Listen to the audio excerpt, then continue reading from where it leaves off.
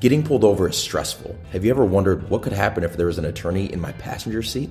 With TurnSignal, attorneys provide on-demand, face-to-face guidance to drivers during traffic stops and after accidents. The app records the interaction and connects lawyers to members of the community when it matters most. Whether you're an attorney trying to give back or a firm committed to increase access to justice, TurnSignal makes it easy.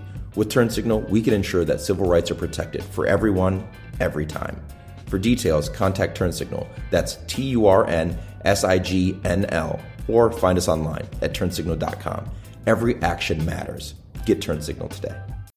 Howdy, welcome to Fine Laws, Don't Judge Me. I'm Vaivahi Mehta, and you've joined us in what is part 2 of 2 in our series on the Ninth Amendment. Now, if you didn't catch our first installment, which aired last week, or if you don't know what the heck the Ninth Amendment says, well, get in line, neither did we. But you might want to go back and listen to the March 25th episode first, where you will have to sit through a little bit more of me yammering on, but mostly learn a lot more background stuff on the Ninth Amendment from prominent constitutional scholar Professor Randy Barnett of Georgetown Law School. On to this week's episode. Me and my bud Andy got to hang with another great legal scholar, Professor Brian Kalt, who walks us one office down from the judicial branch to the legislature and talks about how Congress could use the Ninth Amendment. Thanks so much for joining, and we hope you enjoy.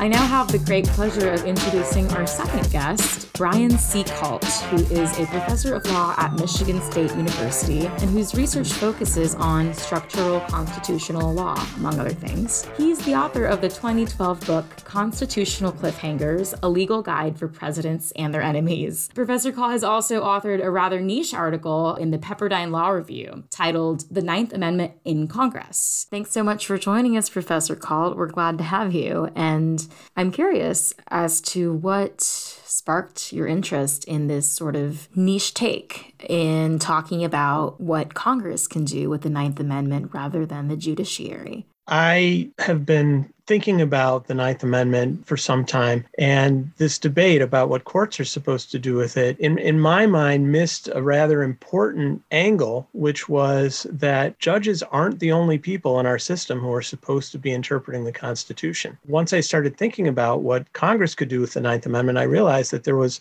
a lot there, and I wanted to dig into that. Yeah, I think in your article in the Pepperdine Law Review, which we referred to, you talk about how in the 20th century, there seemed to be a focus on judicial supremacy. And this century, there seems to be more of a trend, maybe a reactive one, but a new trend towards empowering the non-judicial branches and promoting their duty to interpret the Constitution. Can you tell us more about that? Yes, this is part of the original design of the Constitution. It wasn't ever supposed to be that the judiciary got the only word on interpreting the Constitution. Congress was supposed to think about the Constitution before it passed a law, ask themselves, is this constitutional? And if they didn't think it was constitutional, they weren't supposed to pass it. Same thing with the president. If something wasn't constitutional in the president's interpretation, he wasn't supposed to sign it. And so we had all of these multiple layers of protection. All of these ducks had to be in a row before a law could get passed. And then even if it did get passed, if someone was prosecuted, the judge would have to think that it was constitutional, but so would the jury. The jury took a much more vigorous role back then. And as we have relied more and more on the courts,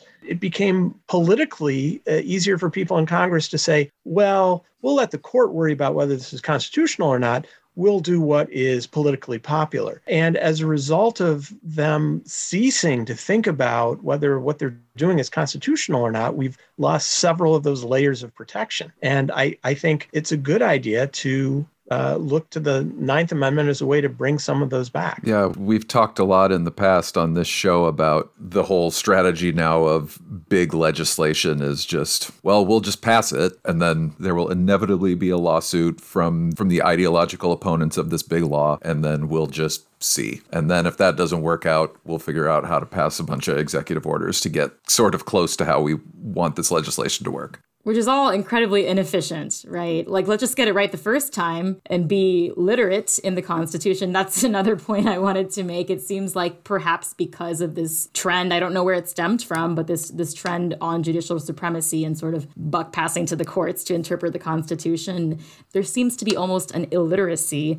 amongst people outside the judiciary sometimes, not to get too political, but by some presidents. Easy. One wonders if they've read the Constitution. This is a nonpartisan podcast. Nonpartisan podcast. So you talked about some of these non-judicial actors, the president and Congress. Is there anybody else that you think whose responsibility or right it is to work with the Constitution? Well, ultimately, I think the general public should be engaged in these discussions too, because when we say that Congress or the president are supposed to do something a certain way, that they're supposed to do something right, the people are the ones who are supposed to hold the line on that and decide whether they agree. Is the president getting the First Amendment right? Is the president getting the Fourth Amendment right? Is Congress getting any part of the Constitution right? If they're not, then we're supposed to vote for other people. Right. The thing that the Ninth Amendment does is it tells us to not limit our discussion to the Constitution. It says there are all of these other rights.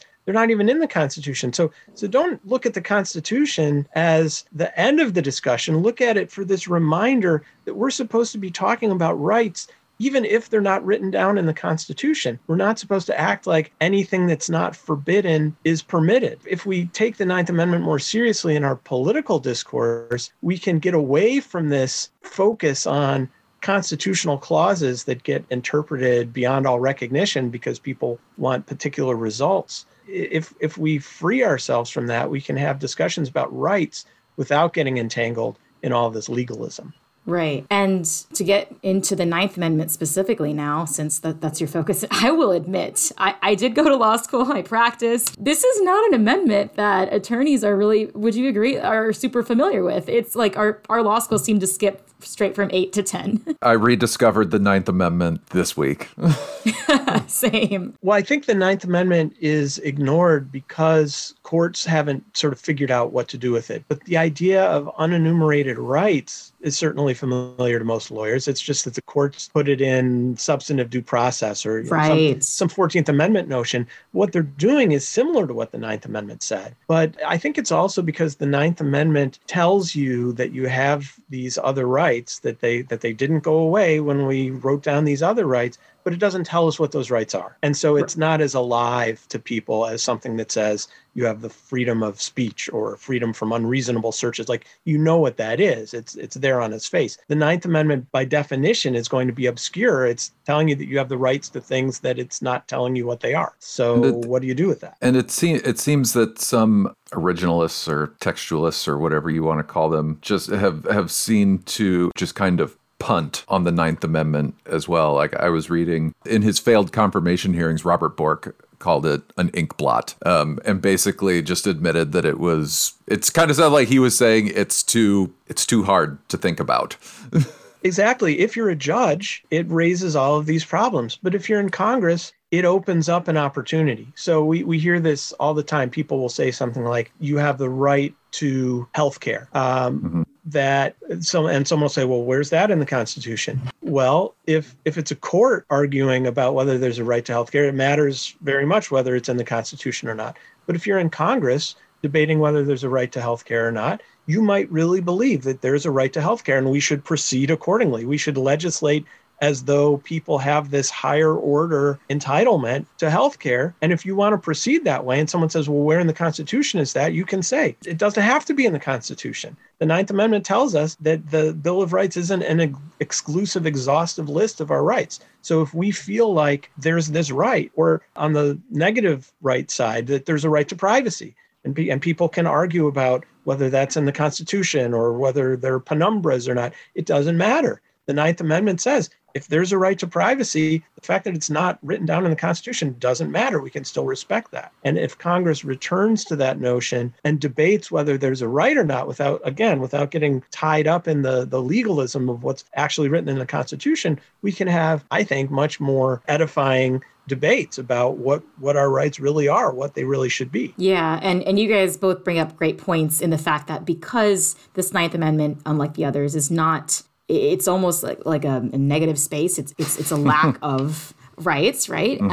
There's nothing to interpret, right? And so that becomes, maybe that's why people, including often judges, are loath to interpret something that's not there because it requires extra thinking of what all the possibilities are, and they are endless, right, technically. So maybe that's why there's a lot of scholarship on how actors outside the judicial branch can engage in constitutional interpretation of other amendments, but maybe this scholarship often doesn't encompass the Ninth Amendment, right? I think that's absolutely right. But at the same time, if you look at the political debates we've had, I think people in Congress and in the general public have intuited this notion of rights, that it's not all about the Constitution. Like, people do talk about whether there's a right to health care, and they're not talking about it being in the Constitution, because it's not. People talk about a right to privacy, and sometimes they talk about whether it's in the Constitution, but really what they're interested in is not the Constitution. What they're interested in is privacy. And so we do have these debates, and we do have things that I think, if you ask the question, well, what does it mean for something to be a right? If Congress passes something and the statute says that you get this thing, what's the difference between the statute giving it to you or you having a right to it? And I think that goes to how hard it is to change, right? Like, what Congress needs to do, how constrained do they feel about it? So think of something like Social Security. As a legal matter, there's nothing stopping Congress tomorrow from repealing Social Security. But there is a deeply rooted sense that retired people in this country have a right to something like Social Security. And as a result of that, Congress, even if they thought that it might be a good idea to cut it back in certain ways, they would be up against this entrenchment of it. And it's not just that it's popular, it's that people think that there's a right to it, that the government has a duty to do this, not just that they chose to do it, but that they have a duty. People already act like there are rights. We're just not using the Ninth Amendment. We're not grounding it in the Ninth Amendment, which I think if we did would make people feel more comfortable with this discourse, and I think would be really helpful. Yeah, courts aren't grounding this discourse of unenumerated rights in the Ninth Amendment. This is something we talked about in part 1 of the series last week. We talked about how the Ninth was ignored for 2 centuries. It was cited for regurgitated federalism principles and read in conjunction with the 10th Amendment for so long. And then Griswold v. Connecticut comes along in the 60s, and that was the first time SCOTUS used it, at least in part, to find an unenumerated substantive right, the right of privacy in a marital relationship, specifically in the context of using contraception. But the majority doesn't state explicitly how they use the Ninth Amendment. It's just kind of lumped together with a bunch of others. So you're left wondering, is the right to marital privacy a substantive right found in the Ninth Amendment? Or is it like a product of all these different mentioned amendments combined? Or is the Ninth Amendment just essentially functioning like an enabling clause? The Supreme Court seems to have refused to entertain Ninth Amendment arguments. For example, we got Einstein v. Baird. It legit doesn't mention the words Ninth Amendment. And then in Roe v. Wade, the lower court and the parties even argued that the right to abortion was found in the Ninth Amendment, but SCOTUS pulled it out of the 14th instead. So why has the court just been avoiding the Ninth Amendment like the plague? I think that the court wasn't comfortable with opening up the Ninth Amendment can of worms. There was already a lot of substantive due process jurisprudence. They weren't entirely comfortable with that either, but I think that they felt that that was easier to sort of keep in check, and they had something that was working for them. So they already had one can of worms open. They didn't see the need to open a second. The court in recent decades has been rethinking a lot of these things. And so maybe they will change what they say about the Ninth Amendment. But whatever the court does, Congress, the president, the people can have these discussions about rights and know that the Constitution is telling us that we're supposed to be having these conversations. Is this more just a difference in rhetoric and how you see this working out in terms of what happens in Congress on a daily basis as they work through issues related to, I mean, right now when I think about the Build Back Better bill, it's going nowhere, but some of the questions that were contained in there, such as maybe the right to free community college or the right to childcare or the right to paid time off. Is it, what's different about grounding it in the Ninth Amendment, maybe, that you think might make it more effective? This was, I think, when I wrote my article for Pepperdine, I think this was the toughest question to answer. What does it actually do to say that something's right? To say, again, not just you get this thing, but that you have a right to this thing. And that's where the shift would have to occur. You would have to have people in Congress making laws and the voters, choosing the people in Congress, thinking in terms of this other category, thinking in terms of rights, sort of the way the UK, not having a written constitution, but they do have a constitution, they do have rights. They sort of themselves feel constrained. They say, well, yeah, theoretically we can do whatever we want, but there's this deeply rooted thing.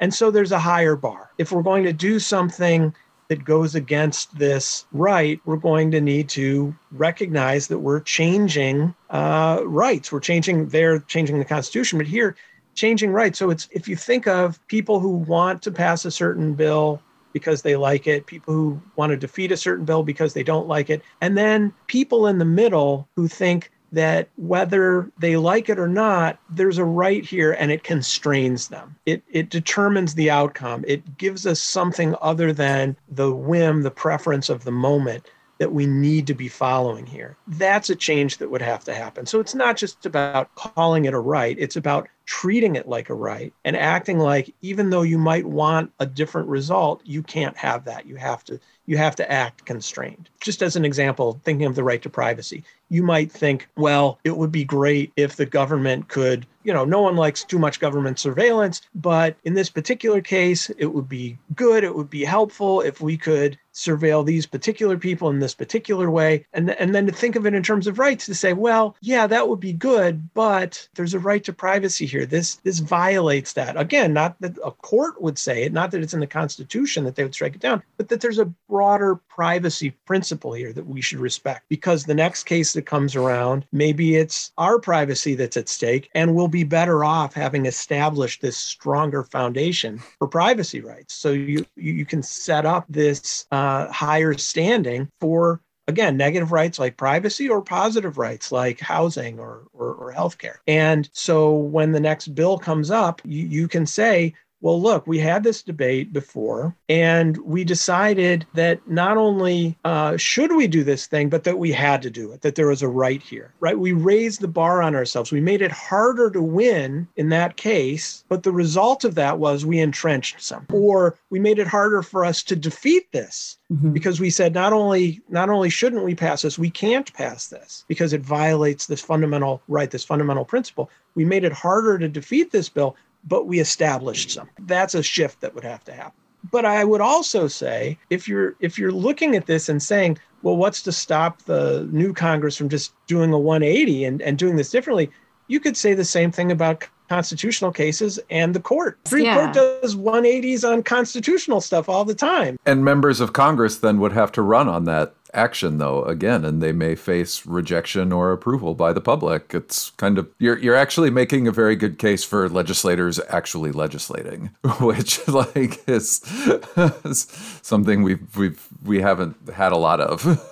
And I think that it's also important because it creates that dialogue with the public about these things. And I think I'm definitely influenced in my thinking on this by one of my mentors in law school, Bruce Ackerman, who, when he was thinking about his theory of constitutional moments, where the constitutional order can be changed by a series, not just a one-time deal, but a series of consistent political decisions made by an electorate that has sort of a heightened level of engagement over an extended period of time. And that's sort of what I think, envisioning when I'm talking about establishing something as a right. It's not really a one-time deal. It's a series of serious, engaged discussions, repeated after elections, right? The voters affirm this and reaffirm it, and before you know it, it's entrenched, like Social Security. And that's how it works in the judiciary, of course. And so I'm wondering, would Congress's practice of engagement with the Ninth Amendment or Constitution in general, other rights, would it effectively function like judicial precedent, such as, the right to privacy, as you alluded to? It's not found in the Constitution, but it's become entrenched in the courts. Would it go the same route in Congress? And if so,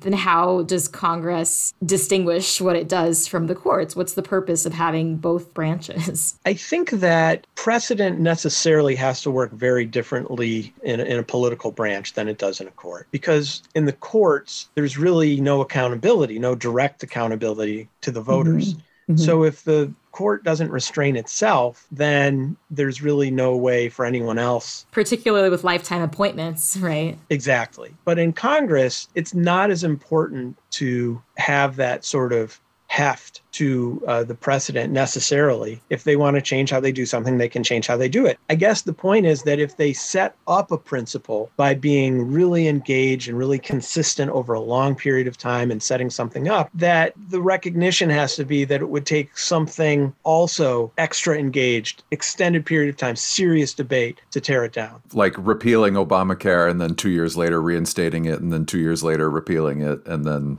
something like that. Yeah. Well, it's a good example of that. I mean, we've had debates, we've had elections decided on the issue of Obamacare over a period of time.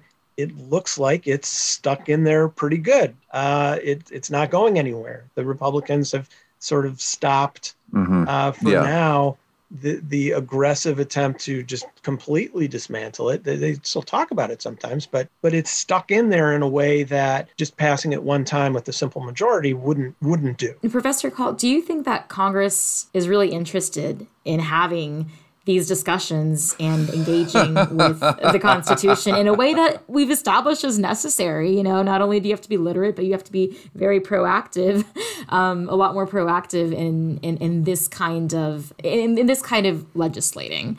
Honestly, I do. You know, it's easy to pick on Congress for being ineffectual, being concerned with reelection and fundraising, but I know that there are people in Congress that are serious about rights. They think seriously about rights. And I feel like if they had a better way to talk about rights, a more expansive way to talk about rights, rather than this legalistic tied to constitutional clauses sort of discussion, they could have that wide open debate about rights. I think they could really get into that. And I think the voters could really get into that. And it would be hard to win these arguments because it's hard to get consensus on little things these days, let alone the super consensus, extended consensus you'd need for big things. But I think that if we have those discussions as a country, who knows what we could find all sorts of things that we have these big consensuses on. If we free ourselves from the constraint of this clause-bound, constitutional clause-bound discussion and have this, again, I think members of Congress and members of the public could really get into that. If this were to play out in Congress, how can we know that congressional opponents of a particular bill are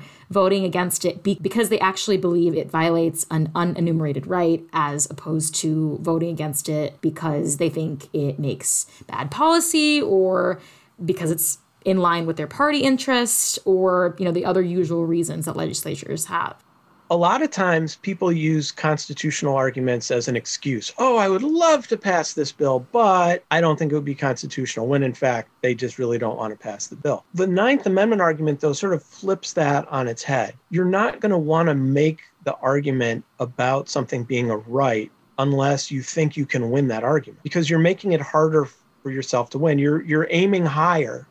So instead of saying we shouldn't pass that, you're saying we can't pass this. Instead of saying we should pass this, you're saying we must pass it. So you're aiming higher. So you're not going to make that argument about rights until and unless you think you can win. So maybe you think something's a good idea. Maybe you think it's a right, but you don't have the support for it yet. So you just pass the law. You don't say it's a right. You just say it's a thing that we should do.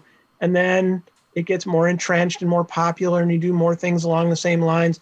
And then once you've got that foundation, then you can start talking about rights. Then you might be able to aim higher and win and hit that higher target. Because it's March Madness right now, thinking about trying for a three-pointer, it's harder to hit a three-pointer, but it's worth more points. So, you know, you don't do it unless you think you can make it. You don't have to automatically start aiming higher, trying to establish something as a right. You can start lower, build yourself up over time. And then when you think you can win, then you can take that risk. And as long as it's taking a risk, it's less problematic to say, if you win, you're getting something more than just passing a law. You're establishing a right. right. That could be unfolding in the coming years, depending on what Supreme Court does in Dobbs v. Jackson. On if the court does effectively gut Roe v. Wade, the buck to kind of protect the right to an abortion will be passed to Congress. And maybe there will be a spot for the Ninth Amendment to get back involved instead of just the 14th. That also brings up another potential issue. I don't know if there's enough consensus in Congress or if there will be enough lasting consensus in Congress to sort of reach an accord about what's to be done about abortion.